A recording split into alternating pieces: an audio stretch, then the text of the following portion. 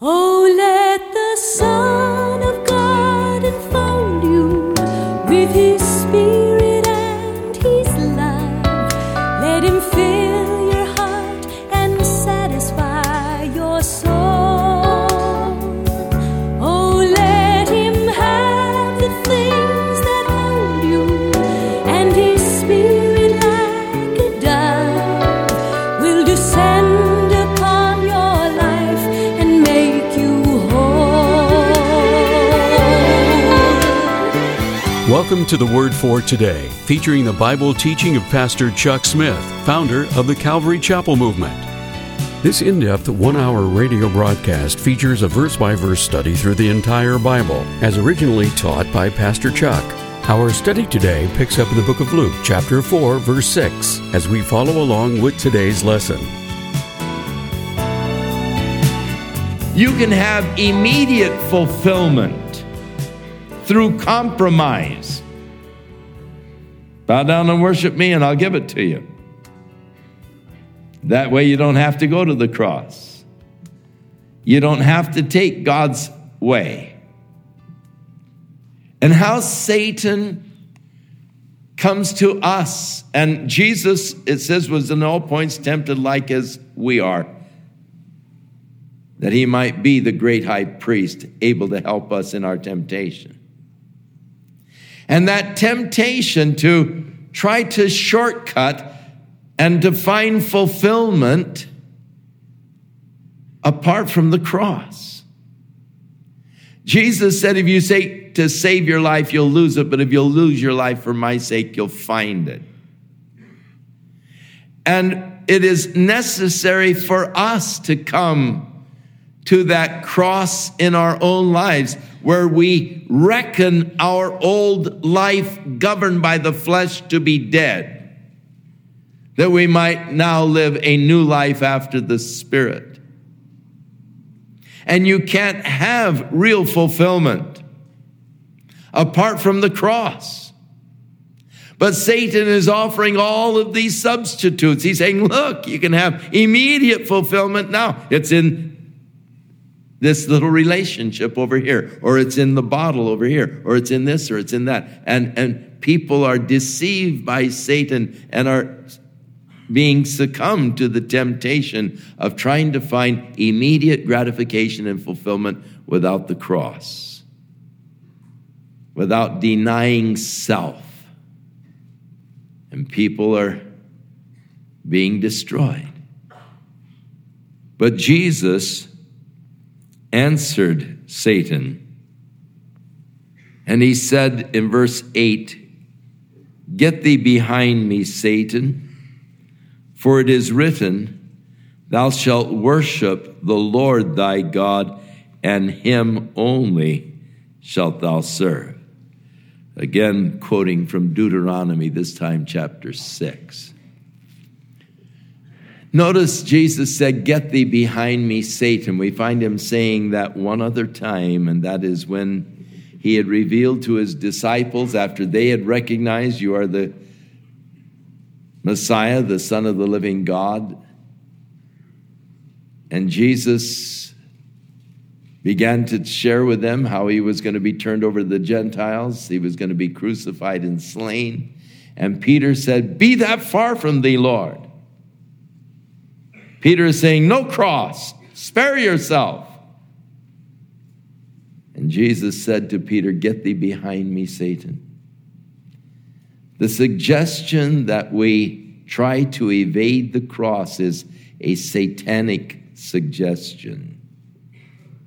And Satan is saying to Jesus, no cross. It's not necessary for fulfillment. Now, notice Satan said, just bow down and worship me. But Jesus acknowledged that in worshiping, it involved serving. You cannot really worship without serving. And so Jesus, in his answer, said, "Thou shalt worship the Lord thy God," and he finished it, "and him only shalt thou serve." Worship involves serving. So he brought him to Jerusalem.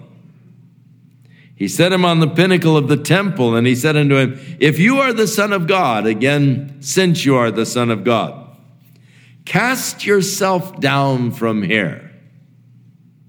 For it is written, he shall give his angels charge over thee to keep thee.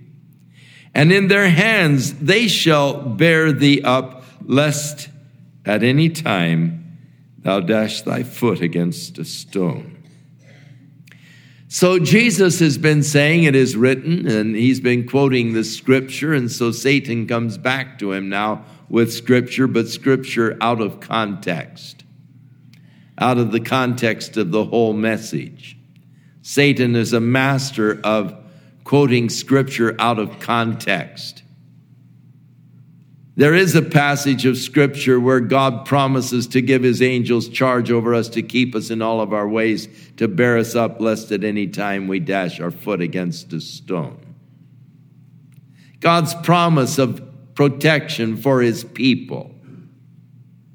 And yet, Satan is saying, do something that is spectacular. Draw attention with the sensational. Imagine what people will think when you jump off of here some 450 feet to the bottom there and you're not hurt. Think of the attention. It'll give you immediate attention.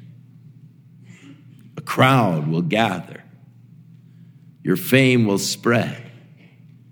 Able to leap a tall building with a single bound. And Jesus answering again in the scripture,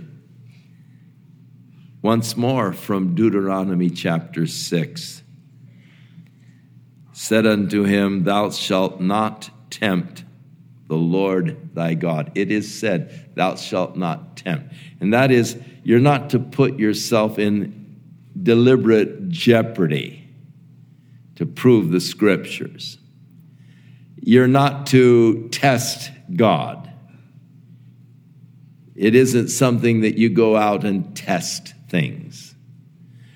And the ministry is not to draw people by spectacularism, and that is a temptation that many people succumb to today. They try to attract to the ministry through sensationalism, through spectacularism.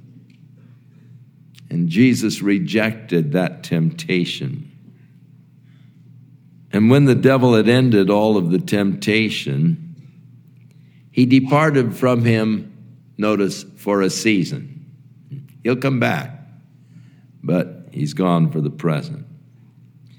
So then Jesus returned in the power of the Spirit. And we have just seen the power of the Spirit manifested. And one thing I should point out, in each of the temptations, Jesus answered with quotations out of the book of Deuteronomy. It seems that that was one of his favorite Old Testament books. And David said, thy word have I hid in my heart, O Lord, that I might not sin against thee. The greatest power that we have in the time of temptation is the word of God. David said, blessed is the man who doesn't walk in the counsel with the ungodly, nor stand in the way with sinners, nor sits in the seat of the scornful, but his delight is in the law of the Lord. He's referring to the Pentateuch, the first 5 books. Deuteronomy. Jesus evidently delighted in the law of the Lord, and in this law he meditates day and night. And Jesus used the word to respond to and answer the temptations. I think that much of the weakness of the Christian church today is because of the lack of the Word of God in the hearts of the people. There are a lot of people that are going for sensationalism, but there isn't real depth, and they are not equipped to handle the temptations of Satan. They may boast of all kinds of exciting experiences. Icy fingers up and down their spines, but they lack real depth and power against temptation because they don't have the strong foundation in the Word. So Jesus now returned in the power of the Spirit. So filled with the Spirit, led by the Spirit, now empowered by the Spirit. And again, as our example, we should be filled, we should be led, and we should be empowered. And Jesus said, you will receive power when the Holy Spirit has come upon you. And the fame went out through all the region round about. Now, Josephus tells us that at this time there were 204 cities in the Galilee region with a population of 20,000 or more, which means that there were close to 3 million people living in the Galilee region where Jesus was ministering at this time, coming to the area of the Galilee. And his fame went throughout all the region, and he taught in their synagogues, being glorified of all. Jesus was going around to the synagogues. Now, in every city where there were 10 Jewish families, they had a synagogue. 10 Jewish families or more, they would build a synagogue. And so Jesus would go to the synagogues in order to teach. And he came to Nazareth, where he had been brought up. He came back to his hometown. And as his custom was, notice that, as Jesus grew up in Nazareth, he no doubt attended synagogue every Saturday, as his custom was. It was just his custom to go to the synagogue on the Sabbath day. And when the time came for the reading of the scriptures, he stood up to read. And so they handed him the scroll of Isaiah. And when he had opened the scroll, he found the place where it was written, "The Spirit of the Lord is upon me." Now notice, he was filled with the Spirit. He was led by the Spirit. He was empowered by the Spirit. And so as he begins to read Isaiah, he reads, "The Spirit of the Lord is upon me, because he has anointed me to preach the gospel to the poor." David and I were talking on the cruise concerning the anointing of the Holy Spirit in the preaching of the word, and how important it is to have the anointing of the Holy Spirit in the preaching of the word, but how difficult it is to describe what it is. But I'll tell you what, you sure know when it isn't. I mean, to try to preach without the anointing of the Spirit is laborious. There have been times when I thought, I would be better off and the people would be better off if I would just close the book and go home and say, "You're all dismissed. Go read your Bibles or do something spiritual." Because there's no anointing, and it's push. It's hard.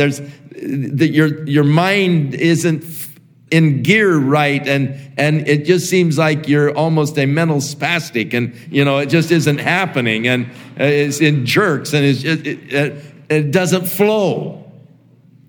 But I'll tell you, when it's flowing, it's glorious. It just is wonderful when there is that anointing of the Spirit in the preaching of the word, and there's then power, there's dynamic, there's life-changing force that is going forth.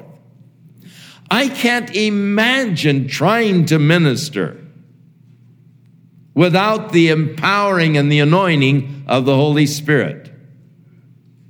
Can't imagine trying to do it. I feel sorry for those men who deny the power of the Spirit and are doing it all in the ability and the energy of the flesh. As I said earlier, the perspires. Men who are depending upon the perspiration. They even have handkerchiefs sometimes, wipe off the perspiration, And when you don't have inspiration, it takes perspiration to really do it.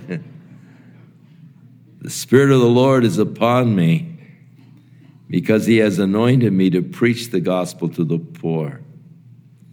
He has sent me to heal the brokenhearted and to preach deliverance to the captives, the recovering of the sight to the blind, to set at liberty them that are bruised, to preach the acceptable year of the Lord. And he closed the book, or the scroll, and he gave it again to the minister, and he sat down. And the eyes of all of them that were in the synagogue were fastened on him. Now, when you read, and he closed the scroll and sat down, you think, well, he's through. No, when he sits down is the sign that he is going to begin to teach. In those days, the teacher sat and the pupils stood. And it kept them from going to sleep in the class. And so his sitting down was an indication that he was going to begin to teach. And that's why all of the eyes were fastened on him. Now, as we read the prophecy in Isaiah, the same place where he was reading, chapter 61, we find that he closed the scroll without reading the whole paragraph. It was as though he stopped in the middle of the paragraph. He stopped at the place to declare the day of the vengeance of our God and all, because in his first coming, he came to offer himself to them as their Messiah, as the one who would heal, mend the brokenhearted, open the eyes of the blind. When he comes again, it will be to reign, but it will also be in judgment first, and the judgment will precede his reign. That will be the day of the vengeance of our God, and the rest of the prophecy there in Isaiah. But here, he stopped at what would be his ministry in his first coming. Now, later on, when John the Baptist was placed in prison, and Jesus was not fulfilling John's ideas concerning the Messiah and the common Jewish thought concerning the Messiah. Jesus was not overthrowing the Roman government. He wasn't creating a revolution. And John sent his disciples to Jesus to ask the question, are you the one we are looking for, or shall we start looking for someone else? More or less saying, let's get the show on the road. Let's get the revolution going. Let's get the kingdom set up. And Jesus did not directly answer the disciples of John, but in that same hour, he healed many that came to him. He opened the eyes of the blind and did a lot of miracles. And he said, go back and just tell John what you have seen. The blind are seeing, the lame are walking, and to the poor, the gospel is being preached. In other words, he's fulfilling the prophecy of Isaiah, the things that the Messiah would do when the Spirit of the Lord was upon him, anointing him to preach the gospel to the poor and the opening of the eyes of the blind and so forth. So Jesus closed the book. The eyes were all fastened on him, and he began to say unto them, this day is this scripture fulfilled in your ears. I mean, that is a claim to the people in his hometown. I am the Messiah. This scripture today is being fulfilled. And it's a very strong claim right at the onset of the ministry of Jesus, the beginning of his ministry, the claim that he was the Messiah. in declaring to them, this day is this scripture being fulfilled in your ears. And all of them bear witness and wondered at his gracious words, which proceeded out of his mouth. And they said, is this not Joseph's son? So the first response was that of wonderment and awe, because we know him. Isn't this Joseph's son? These wonderful things. Isn't this Joseph's son? But their awe and wonder soon changed, because Jesus went on to say to them, you will surely say unto me this proverb, physician, heal thyself. For whatsoever we have heard done in Capernaum, do also here in your country. Now, we read that the fame of Jesus was spreading all over. Throughout the region, they heard about what Jesus was doing. When he returned to his hometown, they said, well, isn't this Joseph's son? I mean, we know him here. But they had heard of what had happened in Capernaum. They had heard of the miracles that he was doing there. And so Jesus said, verily I say unto you, no prophet is accepted in his own country. But I tell you of a truth. And now here's where he's going to really upset them, because the Jews were very nationalistic. They still are to the present time. They talk against anti-Semitism, but there's just so much racial prejudice among the Jews for any other race. In fact, in the days of the Bible, the Jews thought that the Gentiles were only created by God as fodder for hell. They thought that a Gentile cannot be saved. And today they still maintain that strong nationalistic kind of spirit and all. Heard of a Jewish boy who recently called his mother and says, Mother, I've found the girl of my dreams. We're engaged. We're going to get married. And the mother says, well, what's her name, son? And she said, well, it's Ruby Jones. She said, Jones? A Protestant name. Son, you can't marry a Protestant. You're a Jew. You've got to break that off. So a few weeks later, he called and says, Mom, I found the girl. I'm going to get married. And the mother said, well, what's her name, son? And he said, well, Mom, it's McCartney. Irish Catholic. Son, you can't marry a Catholic. You're a Jew. So just a few days later, he said, Mom, I've found her. I mean, this is it. We're getting married right away. What's her name, son? Goldberg. Oh, fine, son. That's fine. What's her first name? Whoopi. But there is a anti-Gentile bias. And so Jesus said, I tell you a truth. There were many widows in Israel in the days of Elijah, when the heaven was shut up for 3 years and 6 months, and there was a great famine throughout all the land. But unto none of them, that is the many widows in Israel, was Elijah sent, but to Sarepta, a city of Sidon, a Gentile city, unto a woman that was a widow. So Elijah was sent to this widow in Sidon, not to a Jewish widow, though there were many in Israel during the time of Elijah's days when there was that great drought. And there were many lepers in Israel at the time of Elisha, the prophet. And none of them was cleansed except Naaman the Syrian.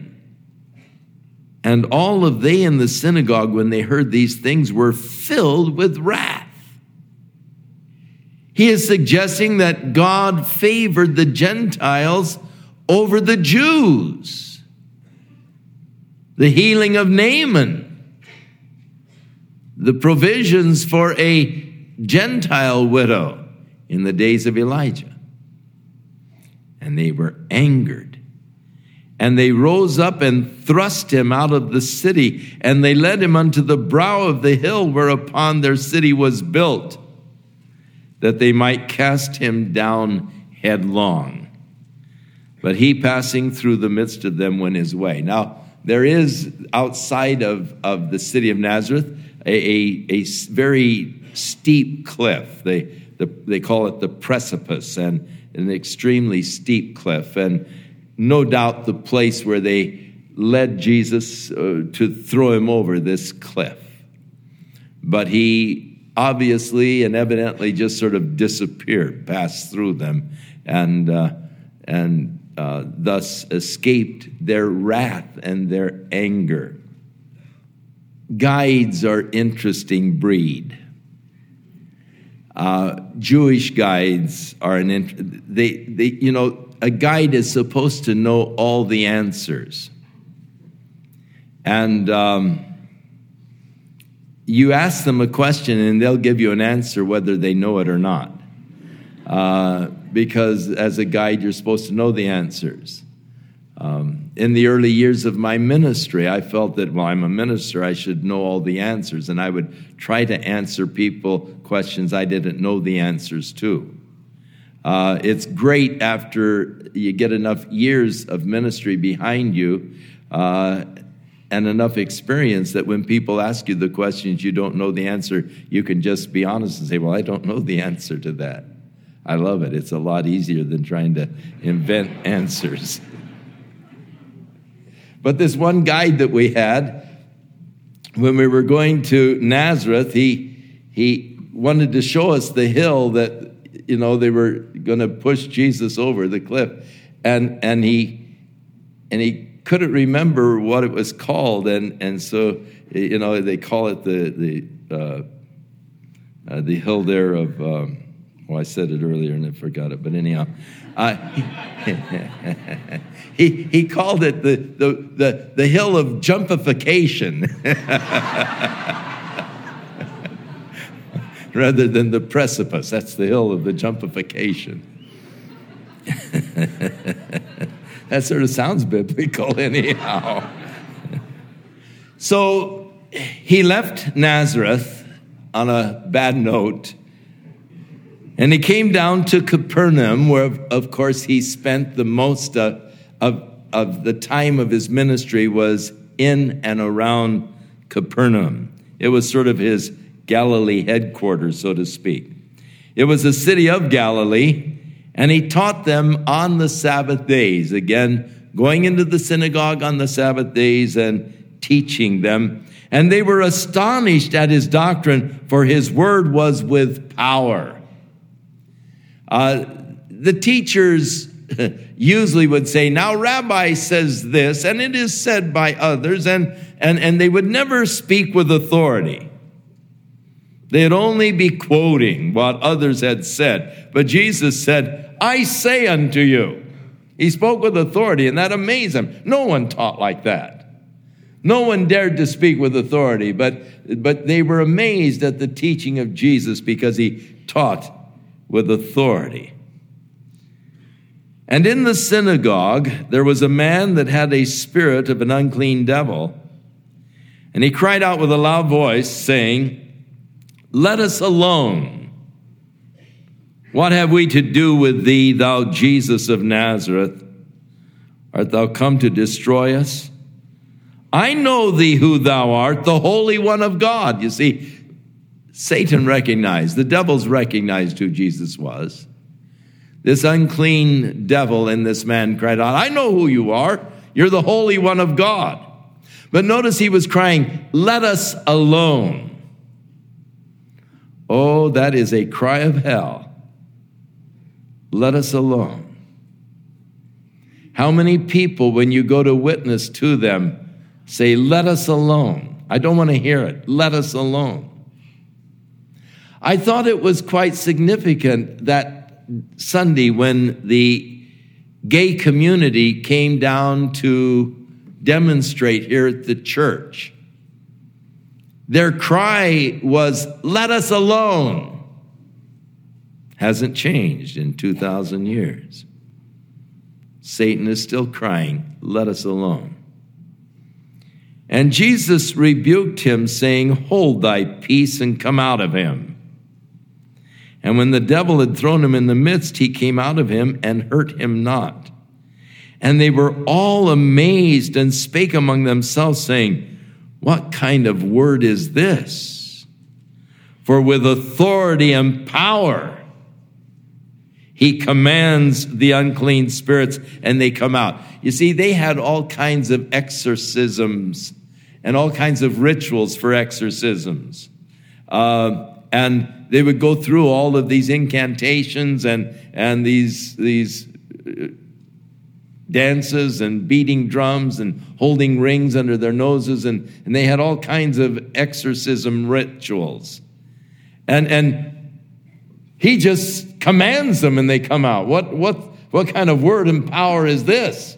You know, he's not going through a lot of ritualistic kind of things, but he's just speaking the word of power. And there's obedience. And the fame of him went out into every place of the country round about. The news was spreading concerning Jesus. And he arose out of the synagogue and entered into Simon's house. And Simon's wife's mother was taken with a great fever, and they besought him for her. Here Luke is describing this in a couple of medical terms in the Greek language.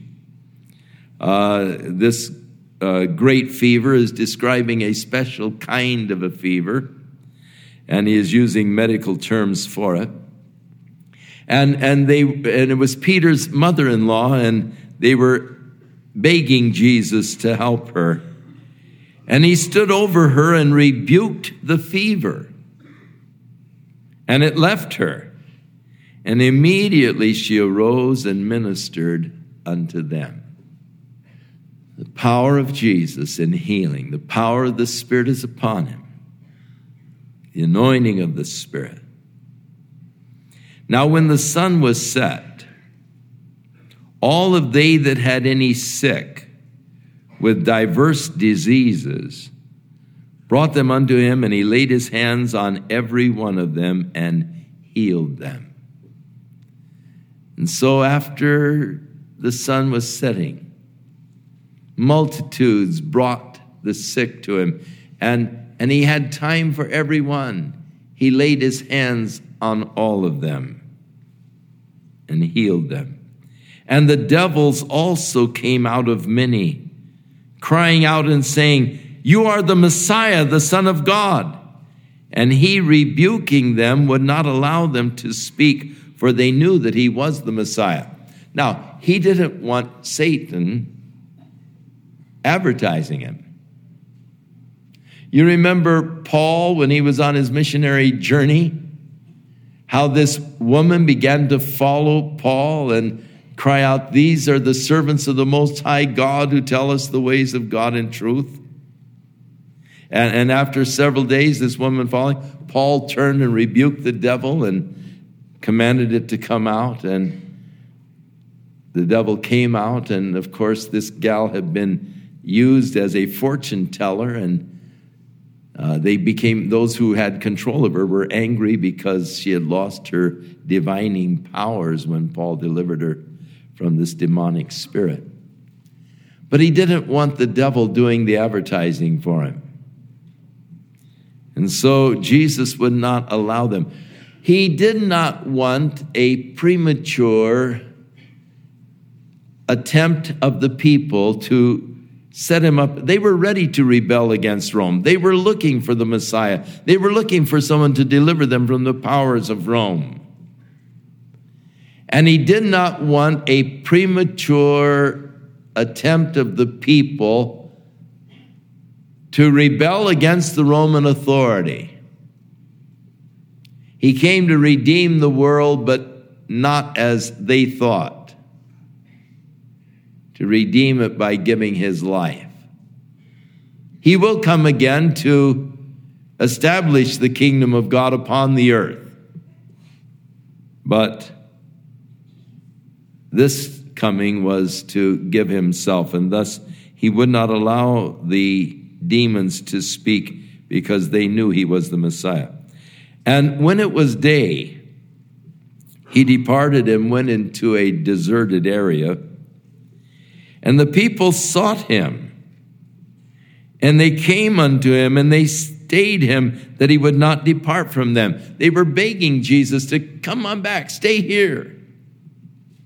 And he said unto them, I must preach the kingdom of God to other cities also, for therefore am I sent. And he preached in the synagogues of Galilee. And so the beginning of the public ministry of Jesus around the Galilee area, filled with the Spirit, led by the Spirit, empowered by the Spirit, anointed by the Spirit, he began his ministry. Now, let me suggest that if Jesus ministered through the power and the anointing of the Spirit, being the Son of God, depended upon the Holy Spirit for the power and the anointing for ministry, who in the world do we think that we are, that we could successfully minister apart from the power and the anointing of the Holy Spirit? To have any kind of an effective ministry, we need the power of the Holy Spirit to stand against temptation and to be effective in our ministry. Let us wait upon God. Let us seek the Lord. Let us ask the Lord that we might receive the anointing of the Holy Spirit upon our lives to make us more effective in our witness for Jesus Christ. For he said, you will receive power when the Holy Spirit comes upon you, and you will be witnesses unto me. Let's turn in our Bibles to Luke chapter 5. Jesus has begun his public ministry.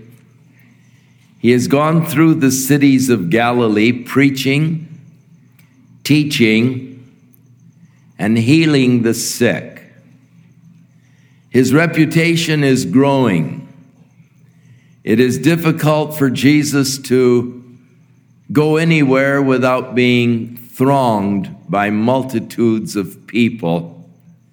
Many of them coming to hear the word, but more of them coming in order that they might receive healing or help. And so Luke opens the 5th chapter with this incident, where it came to pass that as the people were pressing upon him.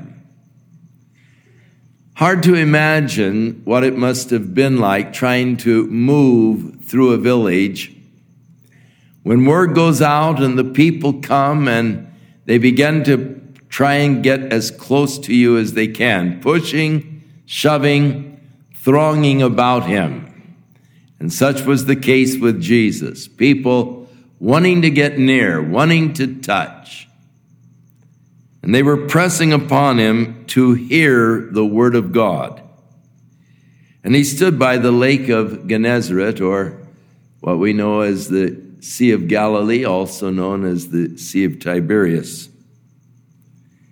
And he saw 2 ships standing by the lake, but the fishermen were gone out of them and were washing their nets. Now, another time when Jesus was there at the Sea of Galilee, these same fishermen were mending their nets when Jesus called them to leave their nets and to follow him. This particular incident should not be confused with the incidents that are recorded by Matthew and Mark. For there, Jesus was calling them to follow him, which I believe they did. But now they've sort of gone back to the fishing again. And they are this time cleaning their nets. When they are casting their nets into the sea, you pick up all kinds of the grasses and so forth that grow there in the sea. So it's necessary to clean your nets from the debris that is picked up when they're tossed out. And they're there washing their nets. And Jesus entered into one of the ships, which was Simon's. And he asked him if he would just thrust out a little from the land. And he sat down and taught the people out of the ship. So, because the people were pressing on him so heavily, it made a convenient pulpit. It gave a little space between the people and Jesus. It gave him an opportunity to address them without just being crowded and pushed. And so he sat there in Peter's ship and he taught the people that were there on the shoreline. And when he had finished speaking, he said to Simon, "Now launch out into the deep and let down your nets for a draft, for a big catch, for a haul." And Simon answering said unto him, "Master, we've toiled all night and we have taken nothing." In other words, Lord, it's useless.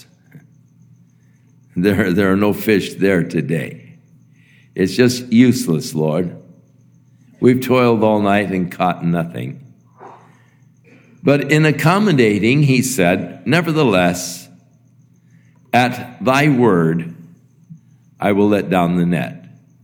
Now, no, Lord, I'm not doing this because I think we're going to get anything, but just at your word, just to make you feel good, I'll let it down, I'll toss it out.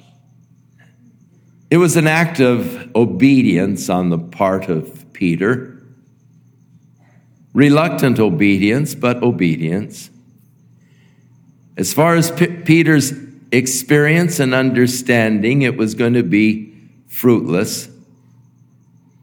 But to his amazement, when he had done this, they enclosed a great multitude of fish, and the net began to break. So they signaled to their partners, which were in the other ship, that they should come and help them. And they came and filled both of the ships so that they began to sink. And as the ships began to sink, it began to sink into Peter's mind what was going on. As he realized that this is not normal. This is a miracle.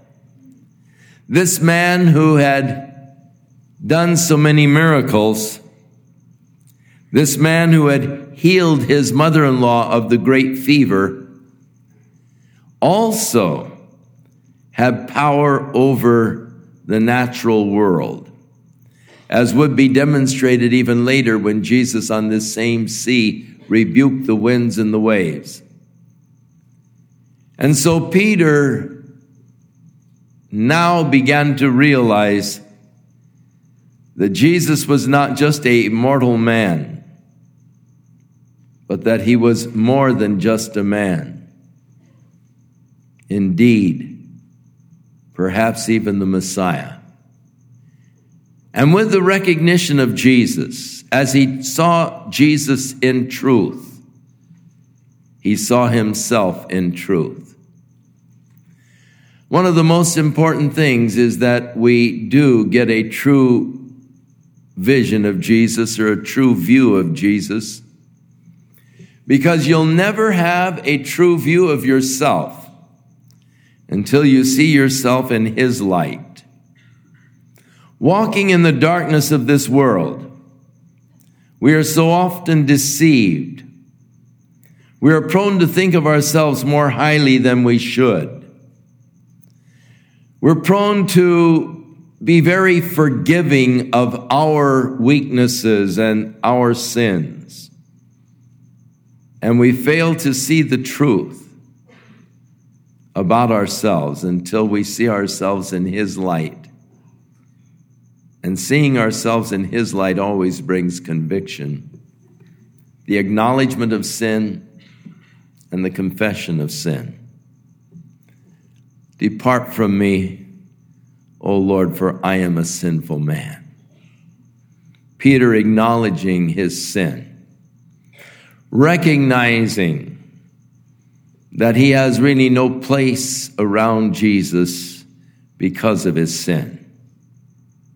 For he was astonished, and all those that were with him, at the draught of fish which they had taken. So also was James and John, the sons of Zebedee, which were partners with Simon. And so as Simon said, depart from me, Luke puts this little insertion, gives you a little bit of information, but then we come back to the conversation between Peter and Jesus, and there was no break there. Peter is saying, depart from me, for I am a sinful man, O Lord. And Jesus said, fear not. From henceforth thou shalt catch men. It's sort of the second call to Peter.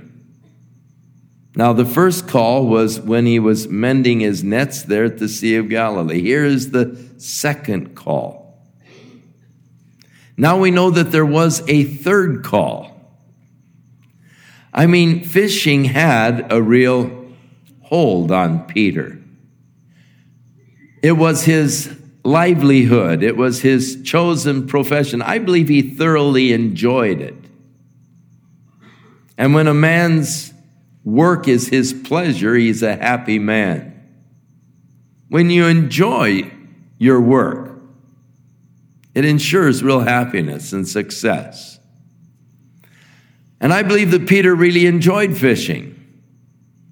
It was just a part of his blood. And we remember that after Jesus died and rose from the dead, he told the disciples that he would meet them in Galilee. And so they went up to Galilee to meet him at the specified place. And when Jesus didn't show up immediately, it was Peter who said to the other disciples, I'm going fishing. It was sort of, again, well, I guess this is all over. Going back. This is where I made my living. This is how I made my living. This is how I know to make a living. I'm going fishing. And they said, we'll go with you.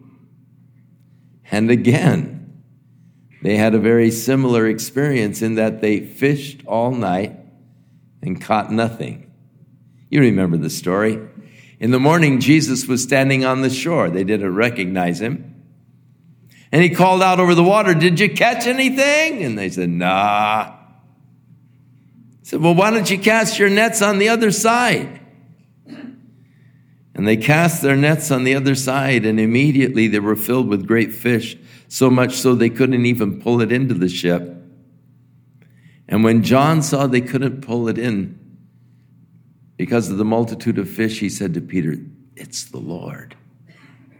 And Peter grabbed his coat and dove in and swam to shore, and the other disciples came in a little boat pulling the net with him. When they got on the shore, they found Jesus there, and he had fixed them some fish. They were broiled fish on the fire. He said, come and eat.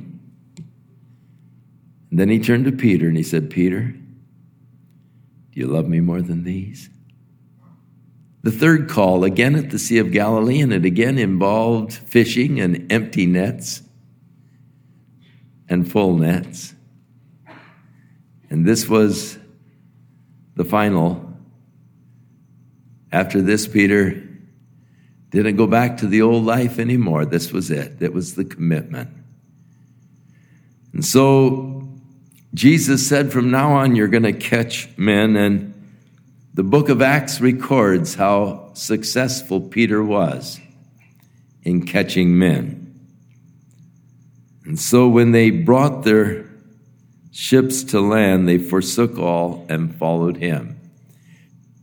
They had servants, and they left the ships with their servants, and they followed Jesus. So it came to pass, when Jesus was in a certain city, there was a man full of leprosy. Now, Luke, being a physician, is using again a medical term, and it's a term that refers to an advanced state of leprosy. It wasn't just the beginning. It wasn't just a blotch on his skin. But there was a very advanced state of leprosy, who, seeing Jesus, fell on his face and begged him, saying, Lord, if you will, you can make me clean. And Jesus put forth his hand and touched him, saying, I will, be thou clean. And immediately the leprosy departed from him. Now, under the law, it was unlawful to touch a leper. Mosaic law. And some wonder why Jesus would violate the Mosaic law. My personal opinion is that he didn't. I believe that the action was simultaneous.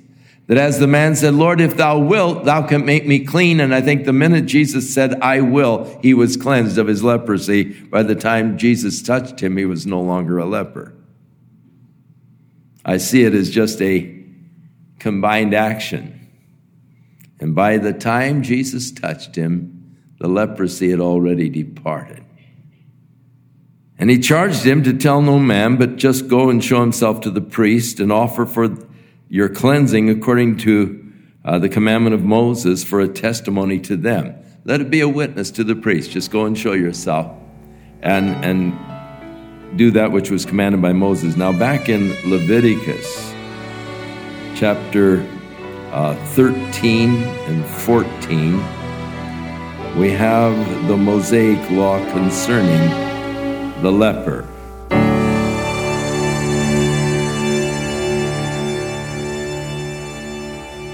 We'll return with more of our in-depth study in the book of Luke in our next broadcast, as Pastor Chuck focuses his attention on Jesus healing a leper, and we do hope you'll make plans to join us. But right now, I'd like to remind you that if you'd like to order a copy of today's message, simply order Luke 4-5 when visiting thewordfortoday.org. And while you're there, we encourage you to browse the many additional biblical resources by Pastor Chuck.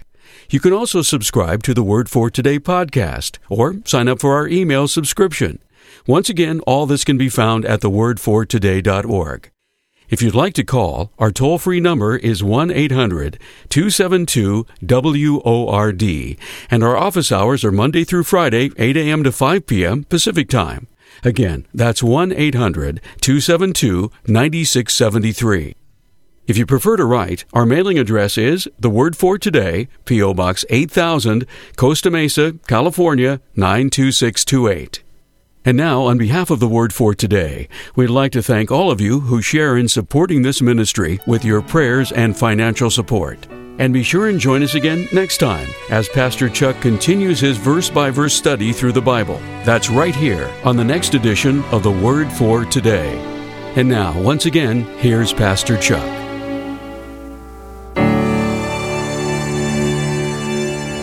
Thank you for the power of the Holy Spirit that you have made available for your children. That we, through the power and the anointing of the Holy Spirit, can proclaim the good tidings to the poor. Father, we pray that we might see a greater moving of your Spirit in our hearts and in our lives. That we might live after the Spirit and walk after the Spirit and be led by the Spirit and be anointed with the Spirit. That we might be more effective in our ministry for you. In Jesus' name, amen.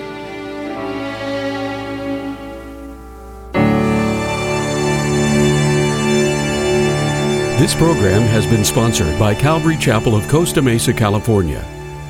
It is my great pleasure to present Pastor Chuck's commentary on the book of Acts. The Acts of the Apostles is an open-ended book. Jesus continues even to the present day to work in the lives of people throughout the world through those who have been empowered by the Holy Spirit. This book also includes a special foreword written by Pastor John Corson. We studied the book of Acts, but we never saw the book of Acts. But we were seeing the moving of the Holy Spirit.